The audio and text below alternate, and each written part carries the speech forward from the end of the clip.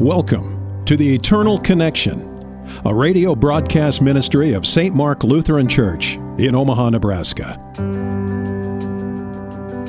Whether it be through prescribed behaviors, rituals, or practices, every religion in the world teaches that if we desire to know God, it is our responsibility to find Him and know Him. Christianity, however, teaches something very different. Christianity teaches that God has come to us and has revealed His love for us by putting on flesh in Jesus Christ and by giving us His Word through which He continues to speak to us today. We're glad you've joined us as Pastor Jay continues leading us through the Bible right here, right now on the Eternal Connection.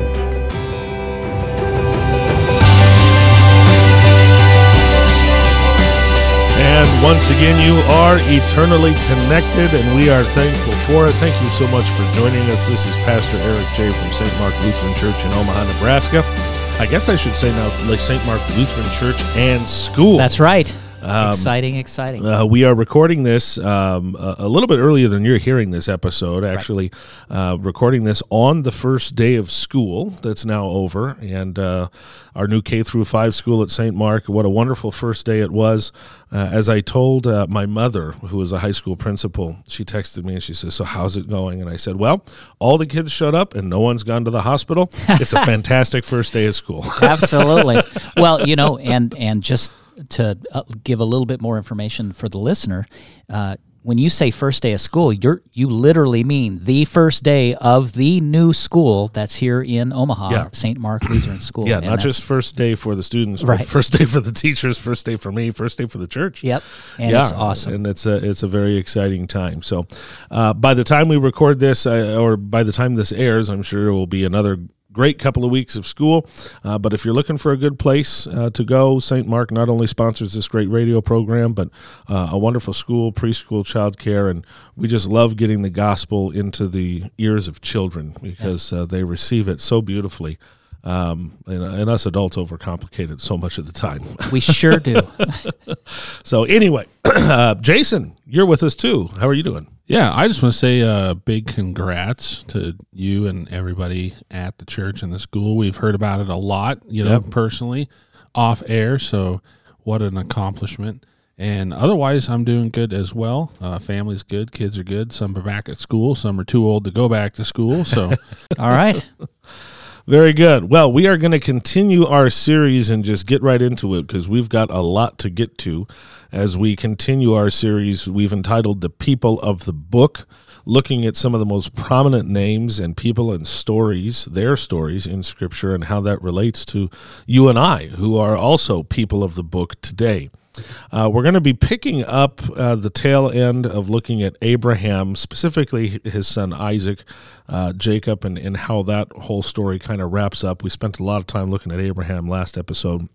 And then, Lord willing, we're going to jump into Moses, another small figure that we hope we can get enough content in one episode, but we'll see what the Lord has in store. So open your Bibles, Genesis 22. We're looking at Abraham and the sacrifice of Isaac. After Chip, you pray for us. Okay.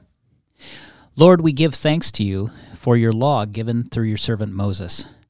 As it says, Lord, in Psalm 119:18, Lord, open our eyes that we may behold wondrous things out of your law. Lord, grant us willing hearts to follow your commandments. While we know that we do not always follow them as we should, Lord, you gave them that we can know that we are in desperate need of your love and your salvation, the salvation that only you could provide in the form of your perfect Son, Jesus, in whose name we pray this morning. Amen. Amen. All right, Genesis chapter 22, we're talking about Isaac, and of course Isaac is the promised son of Abram, who was renamed Abraham, a pagan who was chosen by God for no other reason than God's grace. Kind of like Noah was chosen, kind of like Adam and Eve were created. There's no reason God had to create anything or save anything other than his love, just his grace and his heart. And Abram was chosen to be the father of many nations, as he is so named as Abraham. which was part of God's prophecy of how he was going to father a nation of faith.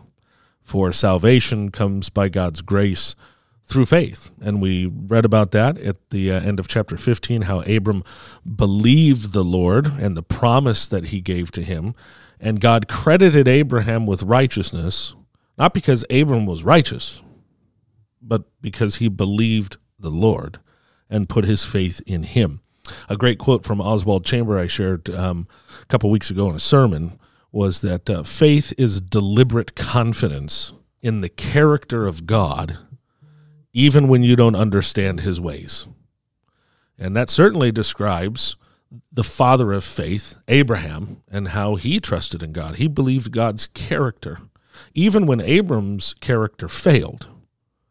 And he doubted, and he despaired, right? We read that last week. You haven't given me a child yet, God. Eliezer of my house is going to be my child. I'm too old. My wife's too old. This isn't going to work out. And God said, hey, count the stars if you can. Remember who made those. If I can do that, I can give you a son even if you're 100 years old.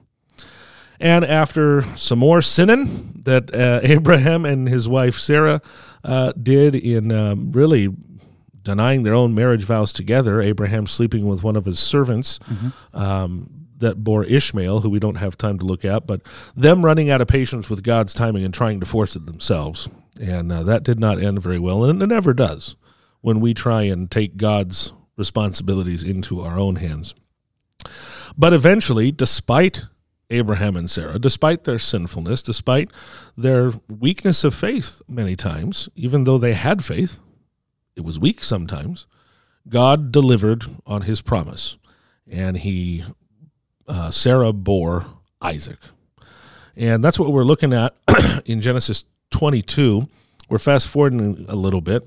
After these things, the birth of Isaac and some other things that happen, it says that God tested Abraham in verse 1 and said to him, Abraham. Abraham said, here I am. God said, take your son, your only son Isaac, whom you love, and go to the land of Moriah and offer him there as a burnt offering on one of the mountains of which I shall tell you. I remember this. It's a pretty significant moment, and it's really powerful to think that you could take your child somewhere and as a burnt offering. And a burnt offering is basically sacrifice, ultimately death. Mm-hmm. And that's really hard to wrestle with in modern day mentality. Yeah. I mean, so when you're reading that today, that's not an area that you read once or twice even. It's something that you're sit and think hard about for him to do that. Yeah. Yeah, and I think this is why, full disclosure and honesty, this is why some people think the Bible is a book of fables.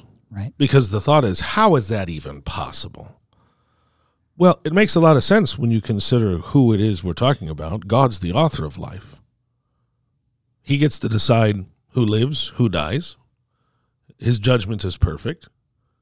And quite frankly, it makes, I think, even Christians uncomfortable. God has every right to ask this.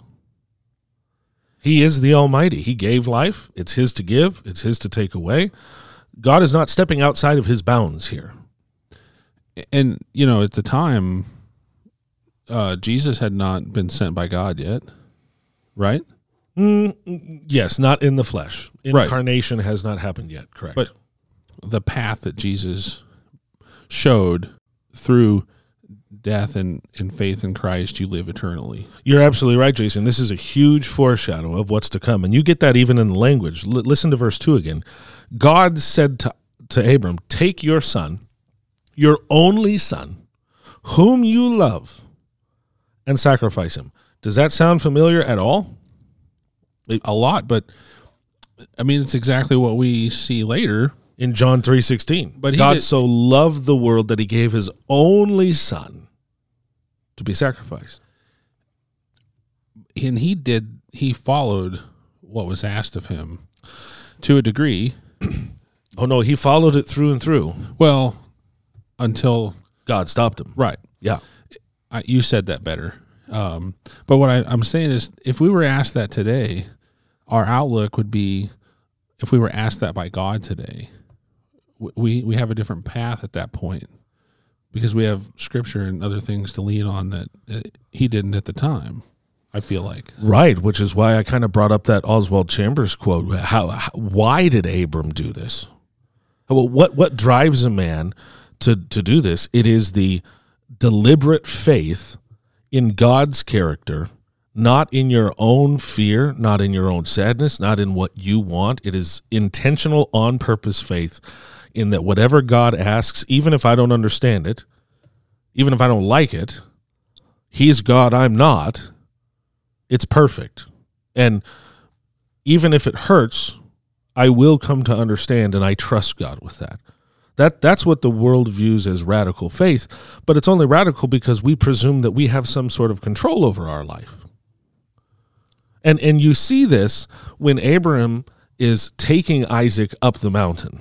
If you fast forward to verse 7, as they're climbing Mount Moriah, Isaac said to his father Abraham, "My father," Abraham said, "Here I am, my son." He said, "Behold, the fire and the wood, but where's the lamb for the burnt offering?" That just, if your heart wasn't ripped out of your chest before, his son's starting to put two and two together. Like, we're going to make a sacrifice. We got the knife. We got the wood. Where's the sacrifice? And what Abraham says next is the incredible part. God will provide for himself the lamb for a burnt offering, my son. Was God testing Abraham here? Absolutely. Absolutely. And we get that when you go to verse 11. The angel of the Lord called to Abraham from heaven and said, "Abraham, Abraham." And he said, "Here I am." So this is the angel of the Lord stopping Abraham from stabbing his son. He says, "Don't lay your hand on the boy or do anything to him, for now I know that you fear God, seeing you have not withheld your son, your only son, from me." We have to understand what God's doing here. It's not that God didn't know Abraham's faithfulness. Maybe even Abraham didn't know, right? And God is showing his faithfulness to Abraham first. And clearly Abraham already anticipated that this is not going to end like I think it's going to end, because God promised it would be through Isaac that all the nations of the world would be blessed. So he doesn't know what it's going to look like, but he tells his son, God's going to provide it. I don't know how, but that's not going to stop me from being faithful. Which is why Abraham is rightly honored as the father of faith. And that doesn't mean his faith was perfect. No doubt about it.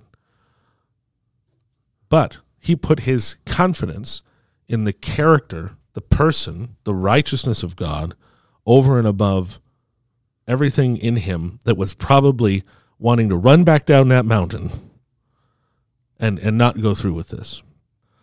Abraham simply believed everything's from God. He has every right to ask for this.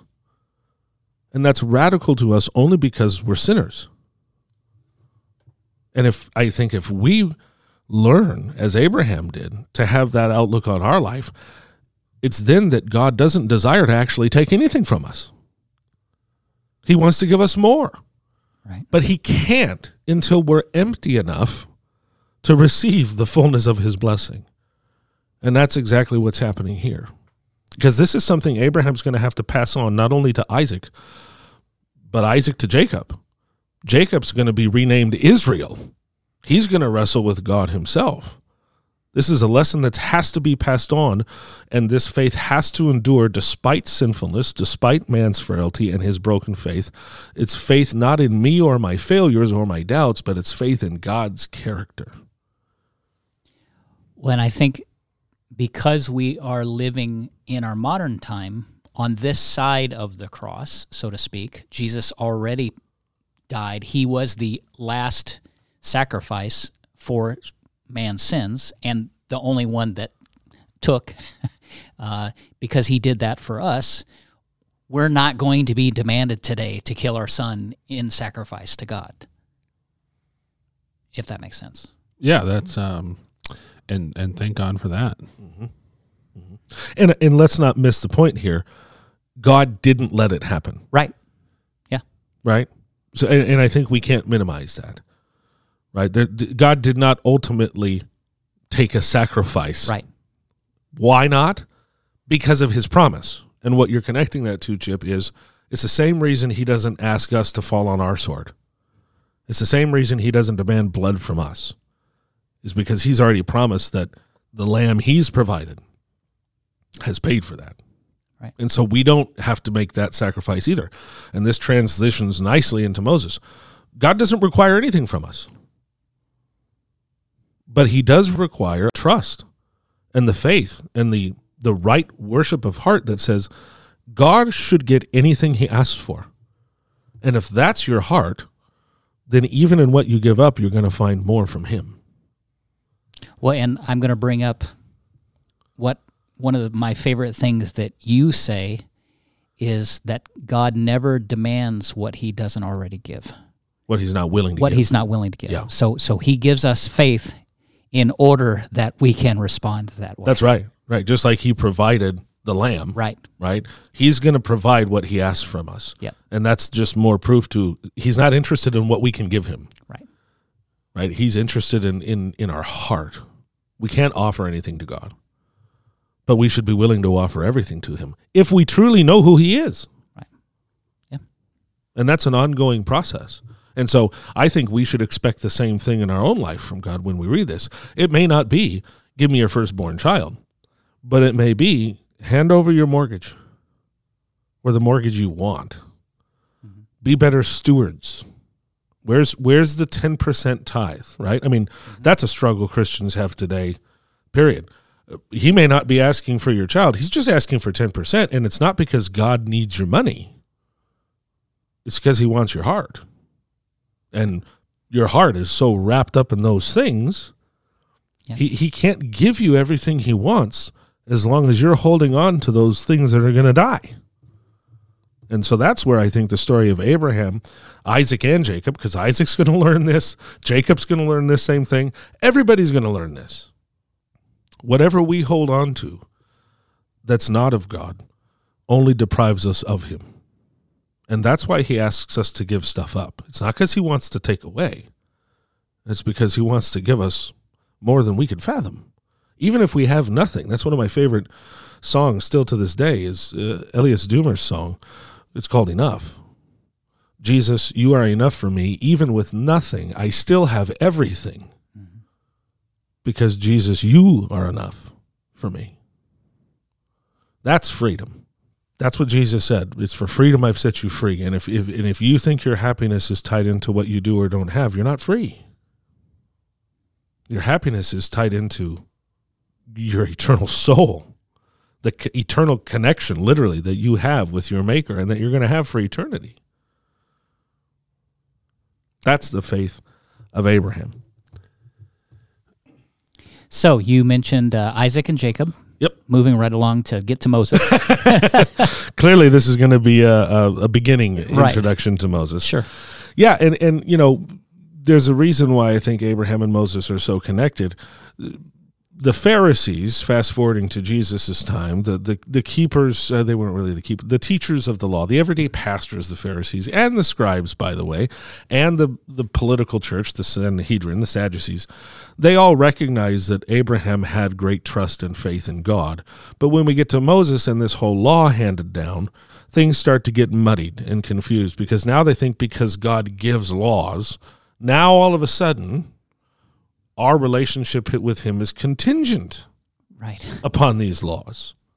And Jesus got so frustrated with them because he says, you don't even know who Abraham is essentially what he says. And what they were missing is the reason God gave his law, and you mentioned that in your prayer. So talking about Moses, we'll fast forward just a little bit. If you turn to Exodus chapter 2, God's people have been in slavery. The Hebrew people, the Israelites, named after Jacob, who was renamed, they have been enslaved. And this is not new. This is what God told Abraham was coming. right? But that God would prove his faithfulness and his salvation for the whole world through his deliverance of his own people who were enslaved.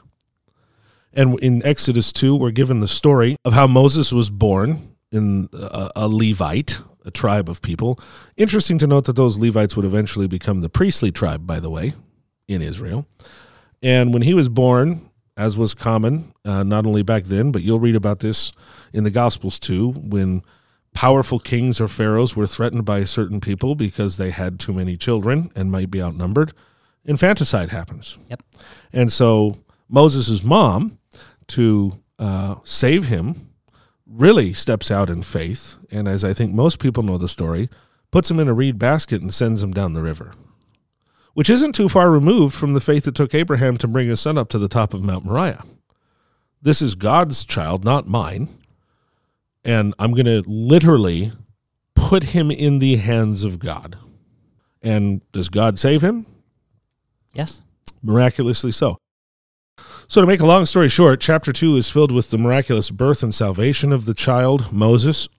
And then when he grows up, he finds out that he's actually a Hebrew. He's been led to believe he's an Egyptian because he's been raised in Pharaoh's household. And now with this knowledge, he's walking out in amongst the slave people as they're building bricks and slaving away in the hot sun for Pharaoh, and notices an Egyptian guard beating the living daylights out of one of his Hebrew people, and he's filled with rage and kills the Egyptian soldier. And he knows what that means. Pharaoh's now going to come down on him, so he flees to a place, a desert called Midian. And that's where ultimately he meets his wife and meets his father-in-law, Jethro, if you turn to chapter 3, right in verse 1, who Jethro proved to be, he certainly was not a Jew, but certainly proved to be a wise counsel for Moses in many ways, as Moses is called to lead a people that, quite frankly, when God calls him at the burning bush, Moses tries to get out of multiple times. He's not very interested in going back there, kind of like Abram couldn't understand how he's going to have a child. As old as he and his wife is, Moses can't understand how he's going to go back there as a wanted man for murder. Who thought that he didn't speak very well. Who probably had a speech impediment. Sure. And he's like, you want me to, number one, convince Pharaoh to let all of his slaves go by speaking. I can't really speak. Oh, and by the way, he wants me dead. Now, I'm pretty sure God gives him a little help here, right? Absolutely, he does. Yeah, he gives him signs, right? And even after that, full disclosure, Moses is still reticent. So a staff that turns into a snake, a leper's hand that he puts in his pocket, pulls it back out, and it's healed. Again, kind of like we see with Jesus and the Pharisees and the scribes and the unbelieving, you could see all the miracles in the world, but if you're not willing to believe what you've heard, you're not going to see them as miracles. Right. But God relents. He's merciful, just as he was with Abraham. He doesn't get Moses out of it, but he says, fine, I will send Aaron with you, and you guys can go together. Now, that ties back to something we've talked to before, I feel like. That, human companionship. There's some sort of comfort in always having a friend or something by your side when you're going to do something fearful. It's even like more, hey, who's the person I can take with me? Yeah. Yeah, and that goes back to our original discussion of Adam and Eve, right? We weren't created to be alone, and that our sin doesn't undo that. God in his grace mercifully works around it, right? He works with, through, and for a sinful humanity to save a sinful humanity because he's got nothing else to work with, just sinners. And I think that's important, too, to recognize Abram, Moses, not stellar resumes. Right. Yeah. These aren't guys that were worshiping God already. They didn't even know him. And that screams that the salvation they would come to preach has to be a salvation, even through the law of Moses. It has to be a salvation of grace through faith. It can't be salvation because I know God enough or understand enough about him or worship him enough, because these guys didn't do any of that. This is one of the reasons that the patriarchal narratives were so formative for me when the Lord really grabbed me by the back of the collar and said, "It's time to pay attention, son." And I could not get myself out of the first 5 books of the Bible because of the patriarchal narratives. And one of the things that had to get through my head was I knew my past. Mm-hmm. And I didn't even want to look at it. Nonetheless, have God look at it.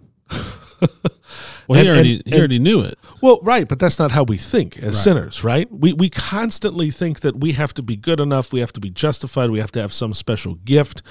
And that's just our sinful way of thinking because we know we're not good and we have to make up for something. And the patriarchal narratives, we're certainly not studying them right now. But if you do, you're going to see men and women who constantly get in their own way, trip over their own feet, mess up, create problems. And the point isn't that. The point is a God who's faithful through all of it. Who never backs off of his promise. It doesn't mean there's not consequences, right? Moses is going to pay a big cost for not listening to God. God is righteous at the same time that he's loving.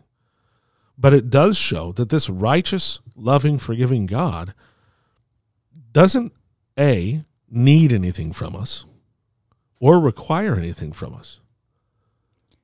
All he asks is that we believe him and receive what he's giving freely.